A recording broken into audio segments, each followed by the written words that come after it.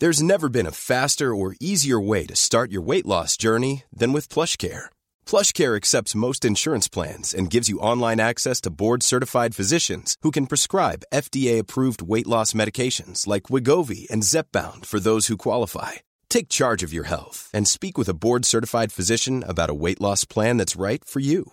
Get started today at plushcare.com/weight loss. That's plushcare.com/weight loss. plushcare.com/weight loss. I'm Sandra, and I'm just the professional your small business was looking for. But you didn't hire me because you didn't use LinkedIn Jobs. LinkedIn has professionals you can't find anywhere else, including those who aren't actively looking for a new job, but might be open to the perfect role, like me.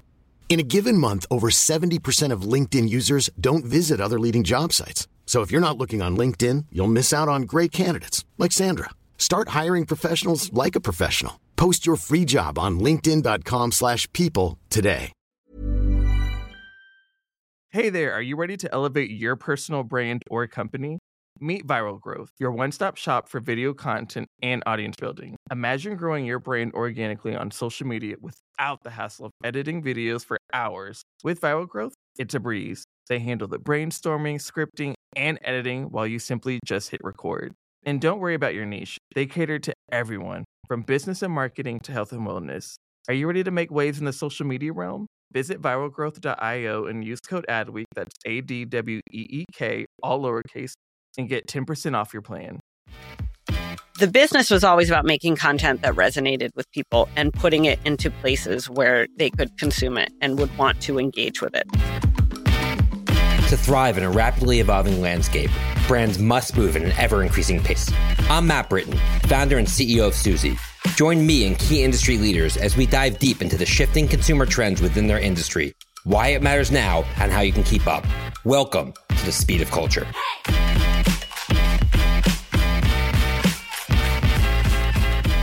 Up today, we're going to be speaking with Erika Ayers, the CEO of Barstool Sports. Erika's leveraged her expertise to take Barstool to new heights since joining the company as CEO in 2016. Erika has been named Forbes' most powerful woman in sports, recipient of Crane's notable woman in sports, and was Adweek's most powerful woman in sports. Erika, so great to see you. Thanks so much for joining today. Thank you for having me. Absolutely. So let's zoom out for a second back to before you got into the workforce. Okay. When you were sort of in college or even before college, did you always know you wanted to sort of be in media and technology, or is this something that kind of happened? I always loved brands. Since I was really little, like when I was little, it was Benetton and Absolute. Sure, I remember and that. I would, cut out the ads and plaster them all over my walls. So when I graduated from college, I wanted to work in advertising. I wanted a job. So let's just be clear. Right. I wanted a job, but I really wanted a job in advertising. And the advertising business was so different back then. This was the late 90s. So I always wanted to do something that was creative. I always really had an affinity to the ad business overall, the creative business, the business of being creative. It wasn't until early in my career that I really fell in love with publishing and the idea of making content for people. And Microsoft was really my first big foray into that. But I was lucky to be joining the workforce at a time when the internet was just starting. Yeah, you and me both. And which was awesome. Yeah. And it was weird and wild and kind of uncertain, and no one was really sure where it would go. And that created a lot of opportunity for me. Yeah. So you were in the ad industry for 4 or 5 years and then found yourself, I guess, moving to Seattle and working for Microsoft. I worked for Microsoft. I had a global job. So I lived in Boston and then I basically traveled nonstop. So I had an office in Tokyo. I worked out of Amsterdam. I worked in London, was in Seattle a fair amount. And it was an interesting job because it was trying to figure out how you took Microsoft technology. At the time, it was the portal era where consumers access the internet by going, dialing up on AOL or going to MSN. And selling banner ads, right? And selling banner ads. And I wasn't particularly interested in banner ads. I thought mostly they looked like shit. And I had come... They still do. They still do. Yeah. Banner ads are so ugly. Like you go to a publisher's website and they throw 16 banners and then a video that plays over the words you're trying to read. It's so annoying. Or on mobile when you're trying to exit out and you end up clicking it. And then you can't get the X. Right. Yeah. Or anyways, I could go on for this forever. Yeah. Last night I was trying to order food and I thought maybe a restaurant that I wanted to order from would deliver through Grubhub in this case.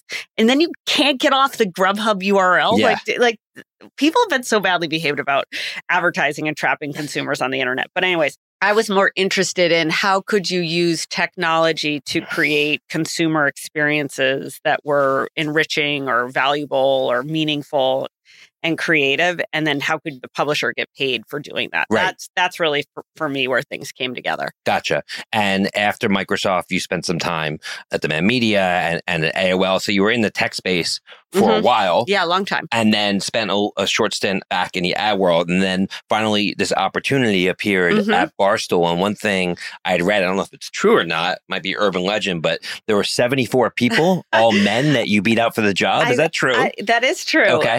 So why Barstool?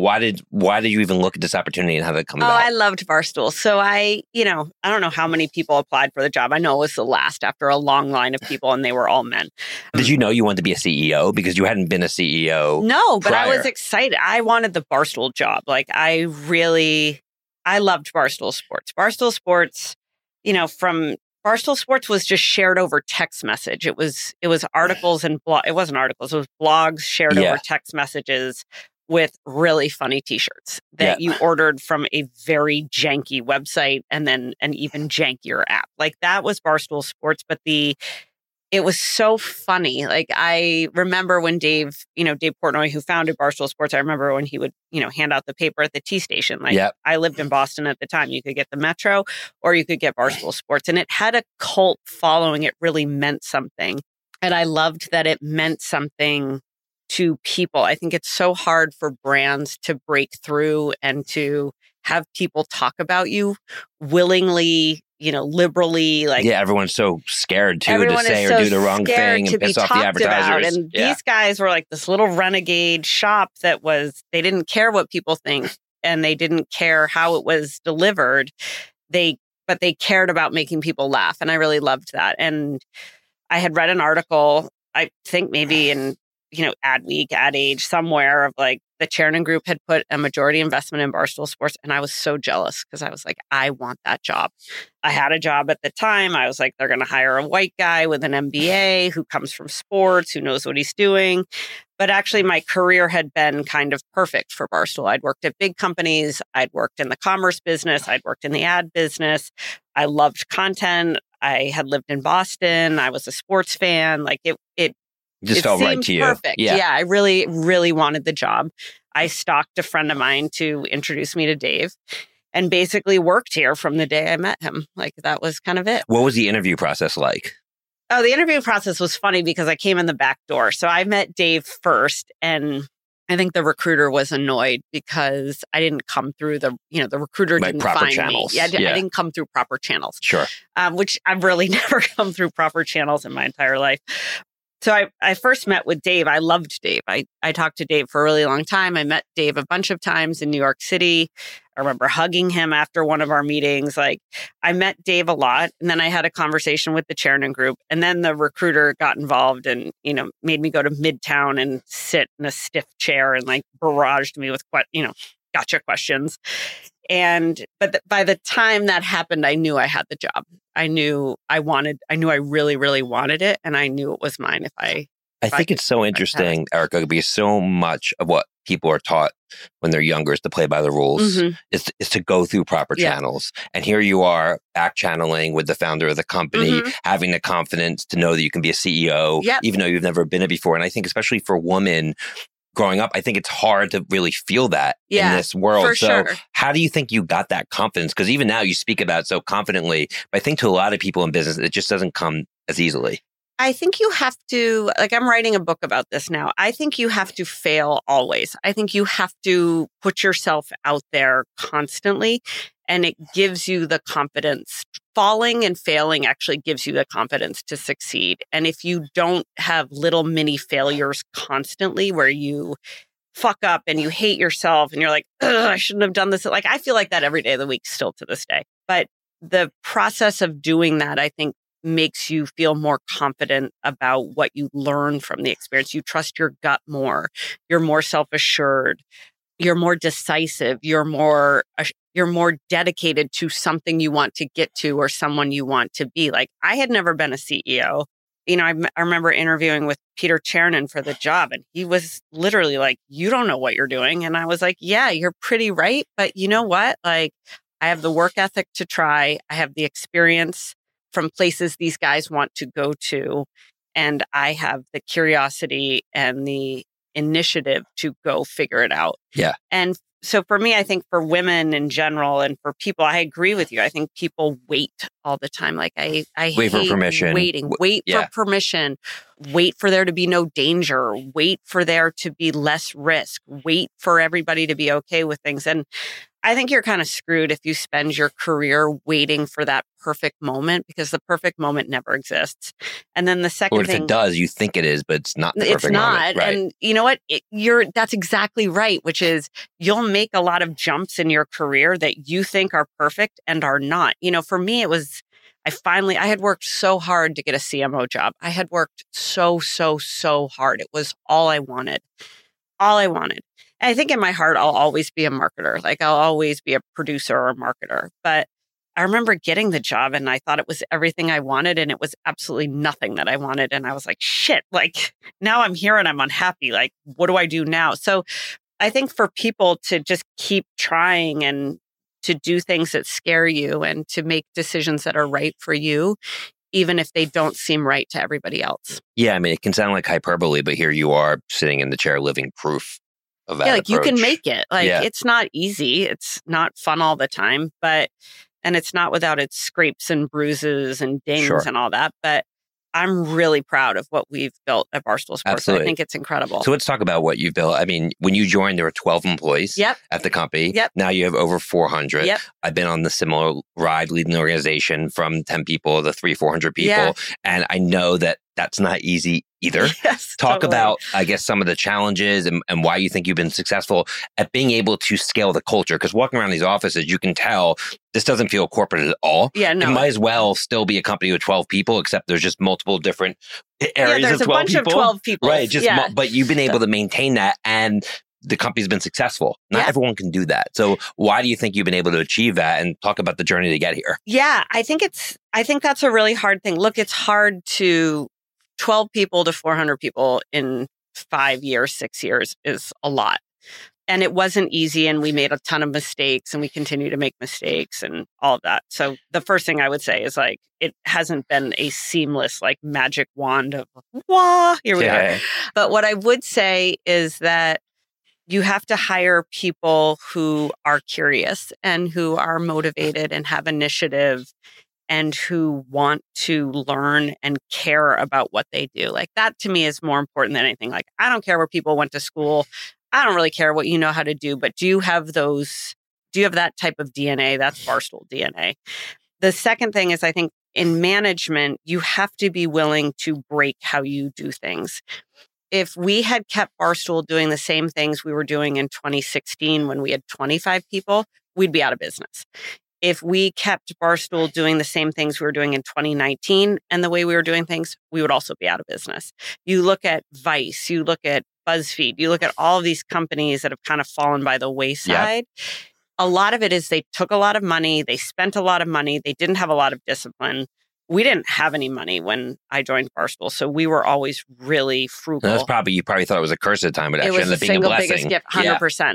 But we were also willing to break how we did things. When podcasting became, podcasting, we had 3 podcasts, I think, in 2016 when I got here. Dave's podcast, KFC Radio, and I think we had 2 episodes of Pardon My Take. Flash forward to 2023, we're almost post-podcast where we're like, it's all about short-form video. If we were still fixated on creating a podcast, we would be screwed for where we are and where we want to go. So you can't buy your own hype. I also think you can't get stuck, at least in the media business or the content business, you can't get stuck in how things used to be done, even if you really liked it. Yeah. Podcasting, early days of podcasting were great. You could vomit out a podcast.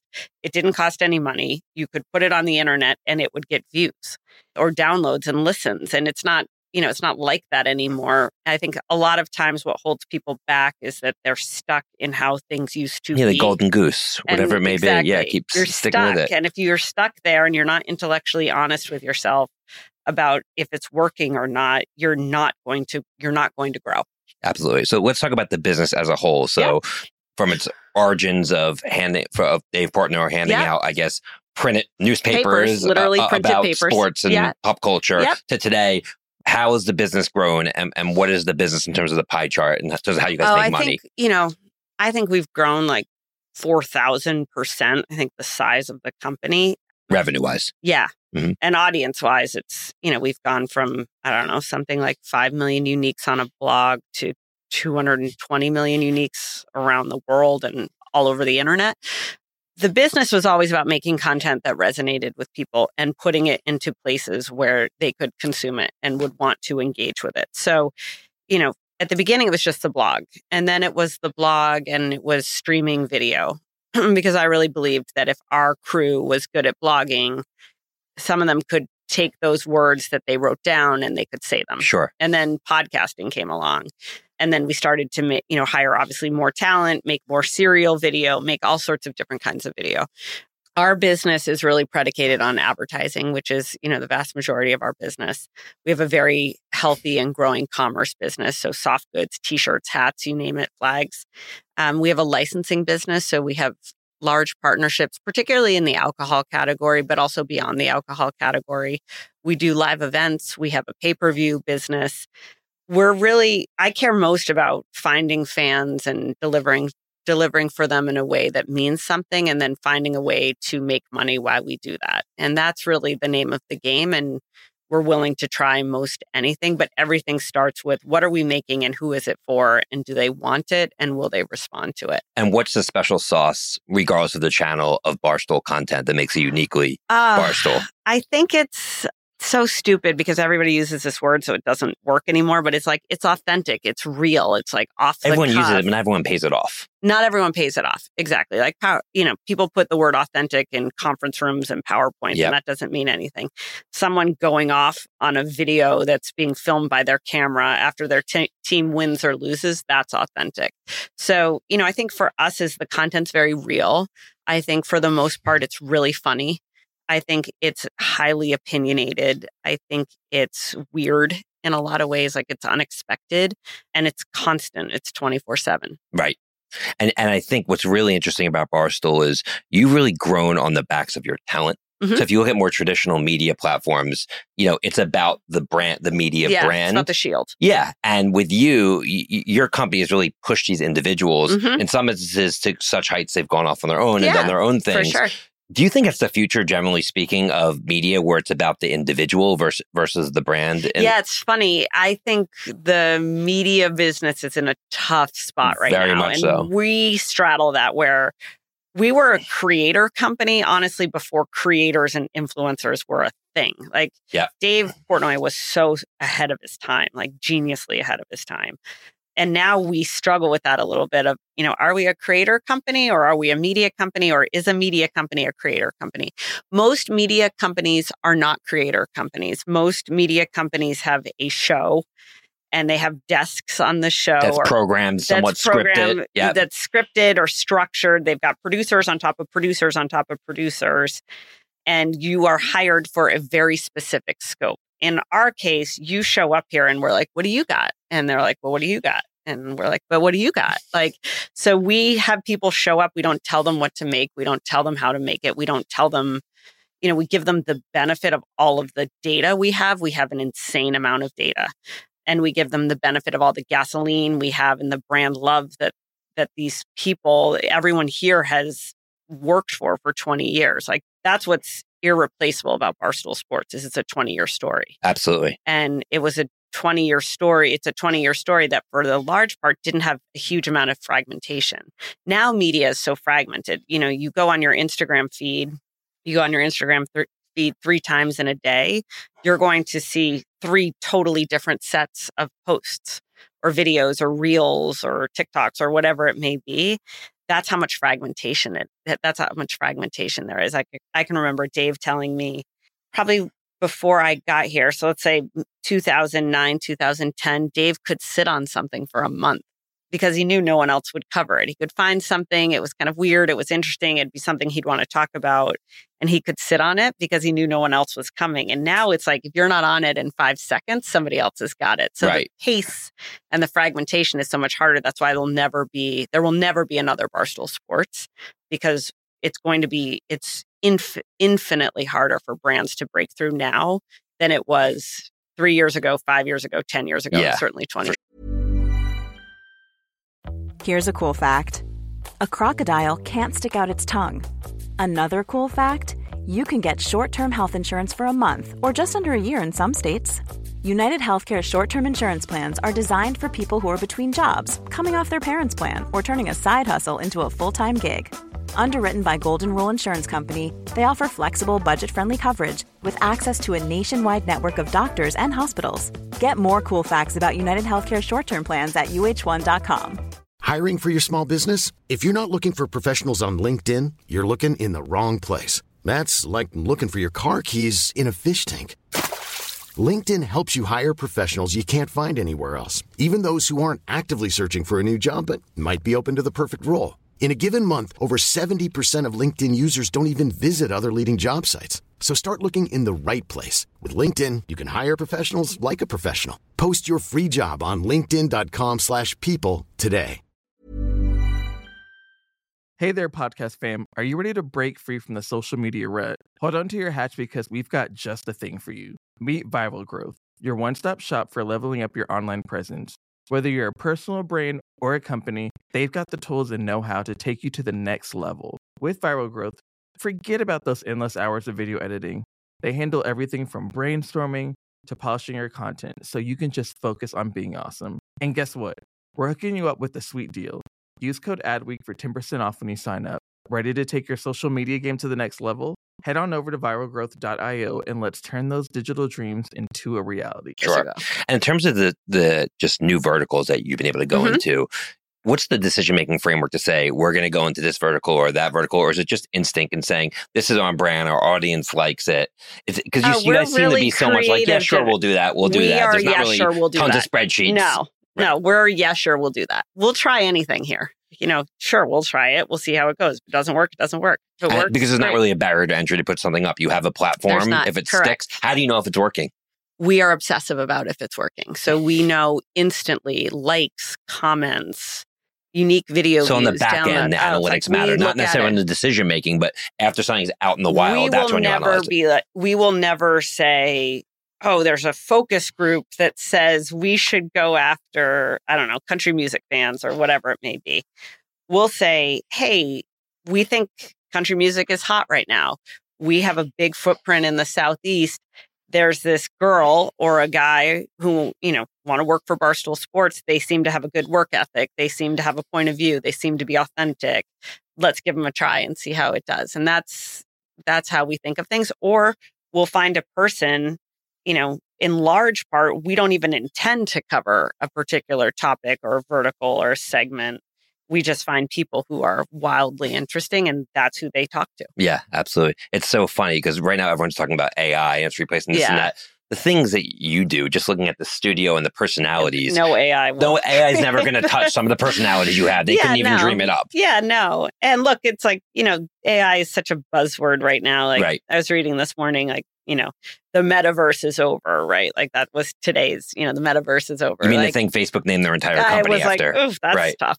But we're not really faddish that way. We're not going to upend our whole company because ChatGPT can write a blog better than most people here. Okay, fine. Like, how do we use ChatGPT or AI to get smarter about what we're doing? Can we use more AI to help with our editing? Can we, how can we be smarter and faster on things? Something we care about.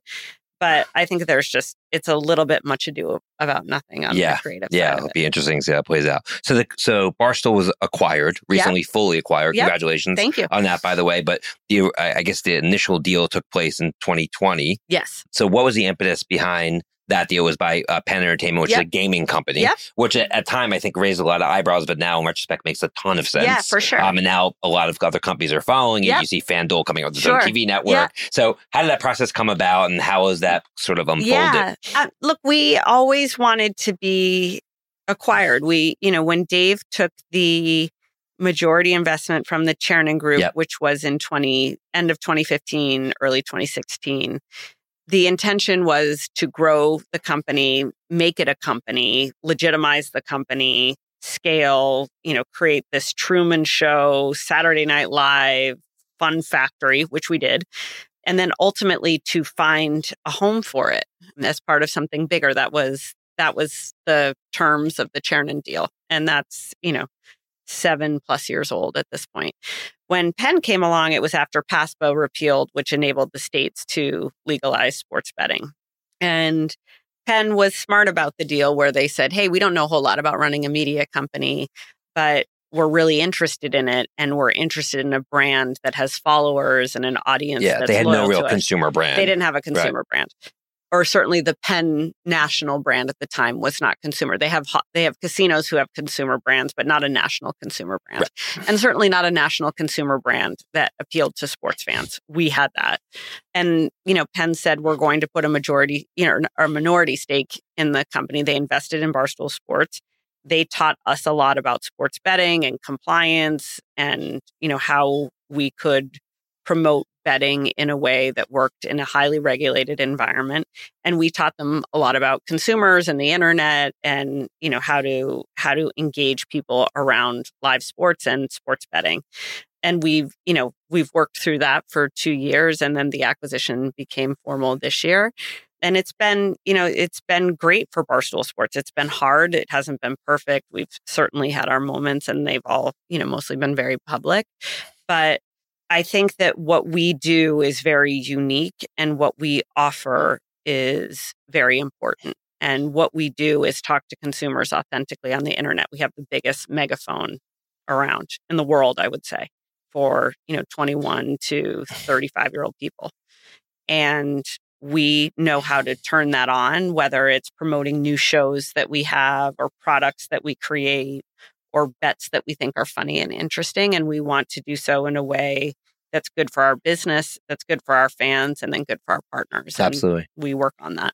And has being owned by a gaming company, which is highly regulated, impacted at all the decisions you make or sort of the verticals you can go into? Yeah, of course. Like it's important. We have kind of been growing from a blog to arguably one of the most influential brands, if not the most influential brand on the internet. There are things that would fly in 2016 when we were really small and the world was different that did not fly in 2019, that didn't fly in 2021, that doesn't fly in 2023 and won't fly in 2030. So it's been a learning process for us on multiple fronts, and being part of a public, highly regulated company is a learning for us on a lot of fronts. And, there's some lines that, Penn really doesn't have a whole lot of latitude. They're governed by the SEC and by the government. Like, we're a renegade blog out of Boston. So it's like, that's a learning experience. Your founder says what he wants, when he wants to do it. So we all need to figure out, how does this work together? Where are those lines? What happens when they're crossed? How do we go into new areas? What are those new areas like? And that's something we continue to navigate. Yeah, I can tell you, I was at the Wynn headquarters before, and what their offices look nothing like the Barstool headquarters here. It's literally night and day. That's right. But if you think about, I believe they tried to launch an online gaming platform to not much success. Reason being that you guys are authentic. You do speak to your fans. You have an audience and a brand that people care about. Mm-hmm. And because of that, they're going to gravitate towards what you're selling. Yeah, that's right. That's exactly it. Like, it's very important. I think the fact that we're so loud and it's so noisy is uncomfortable. It's brilliant on some days. It's hilarious on others. It's excruciating on other days yet. But that's part of this thing. Like, that's what it means to be relevant. And that's also what it means to be real. Awesome. So shifting gears here, in terms of the future and big opportunities, you think, because obviously you've had incredible success scaling the business, going from 400 to 4,000 people, not saying you'd ever want to get there. It's a whole different journey, or even 1,000 people. Where do you think the opportunities are moving forward, given the market's changed so much, given where you're at? I think the future, I think we're in a creator universe right now. I think it's a war for attention. I think attention spans are getting shorter and shorter. Distribution is getting more and more crowded.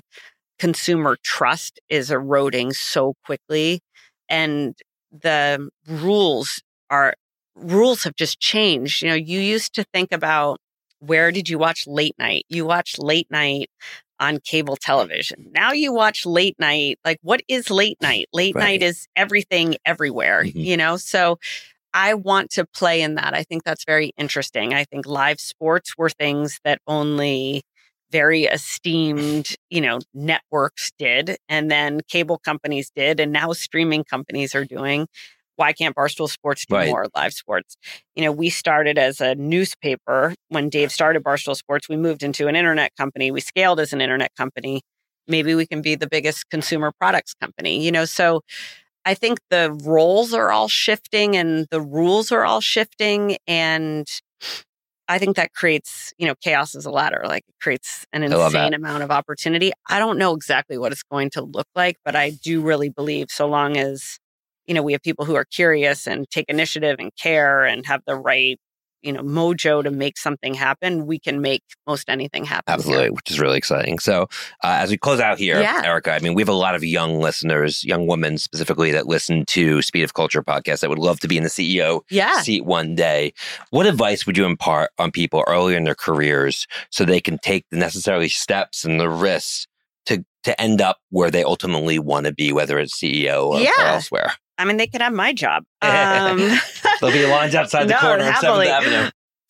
I think there's a couple things. One is, I think in your 20s, the more risk you can take, the more things you can try, the more flavors you can taste, the more you can learn. Good bosses, good jobs, bad jobs. You just need to find out who you are. Like, I think it takes a long time to find out who you are, and who you are keeps changing. So it's not really the who you are or where you are. It's the process of understanding, what do you like? What do you not like? What's fulfilling to you? What's stressful for you? Where do you thrive? What do you love doing? And I think the more you can mess around with that in your 20s, the better. Like, I think your 20s is such an amazing time to work and to really try things with very, very little risk. And I think the lessons you teach yourself in that time will carry with you in your 30s and will carry with you in your 40s. I think you should do something that scares you. I think you should take a job nobody thinks you should take. I think you should quit a job if you don't like it and everybody thinks you should keep it. So just learning what works for you and why, I think, is insanely important. And then to work hard, to listen. I think people really struggle with feedback now. I think we're in a time where people are really coddled and protected from themselves. But if you're protected from getting better, you're never going to get better. And I think I'd rather personally get hurt and learn and be sharper for it or smarter for it versus not having been hurt in the first place. And I worry a little bit because I think we're now in a little bit of a time where, like, feedback is an affront, like feedback is offensive. And I'm like, look, you don't agree with everybody's feedback. You're not expected to agree with everybody's feedback. But if you're insulating yourself from the experience of it, it's going to be very, very difficult. Yeah, and we all have blind spots. We all have things that we're doing that we don't realize that are so glaringly obvious to other people. And you look, everybody sucks at things. Like, I'm the harshest critic on myself. I think most everything I do sucks. I still feel that way. But I'm like, at least if I'm saying it to myself, if everybody else is saying it, like, I beat you to it, like, I got there first. Yeah. So I think just keep playing with things, keep trying things, take jobs that scare you, put yourself in a position where you have to succeed. Absolutely. And I think those are then, you can easily have a CEO job. For sure. And with that, just finally, is there sort of a mantra or one quote you like to live by that drives you every day? You sort of summed a lot of it up in what you just said, but. Yeah, I think it's really good to fail. I think you've got to stay curious and wanting to learn. And then I really think the best thing about the time we're in is that you can be yourself and be successful. You don't have to be a cookie cutter mold of everybody else. And that's what's so amazing about the internet. And that's what's so amazing about the time we're in, is that you can be yourself and be successful. Absolutely. Well, thank you so much. Thank Congrats you so on your much. success. Thank you. We're here at Barstool Sports, amazing headquarters here in Manhattan. And thanks so much for joining on behalf of Susie and Adweek team. Special thanks to Erika Ayers, CEO of Barstool Sports, for joining us today. Be sure to subscribe, rate, and review the Speed of Culture podcast on your favorite podcast platform. Until next time, see you soon, everyone. Take care.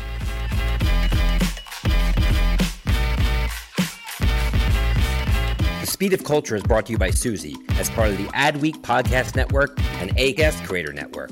You can listen and subscribe to all Adweek's podcasts by visiting adweek.com/podcasts. To find out more about Susie, head to susie.com. And make sure to search for The Speed of Culture in Apple Podcasts, Spotify, and Google Podcasts, or anywhere else podcasts are found. Click follow so you don't miss out on any future episodes. On behalf of the team here at Susie, thanks for listening.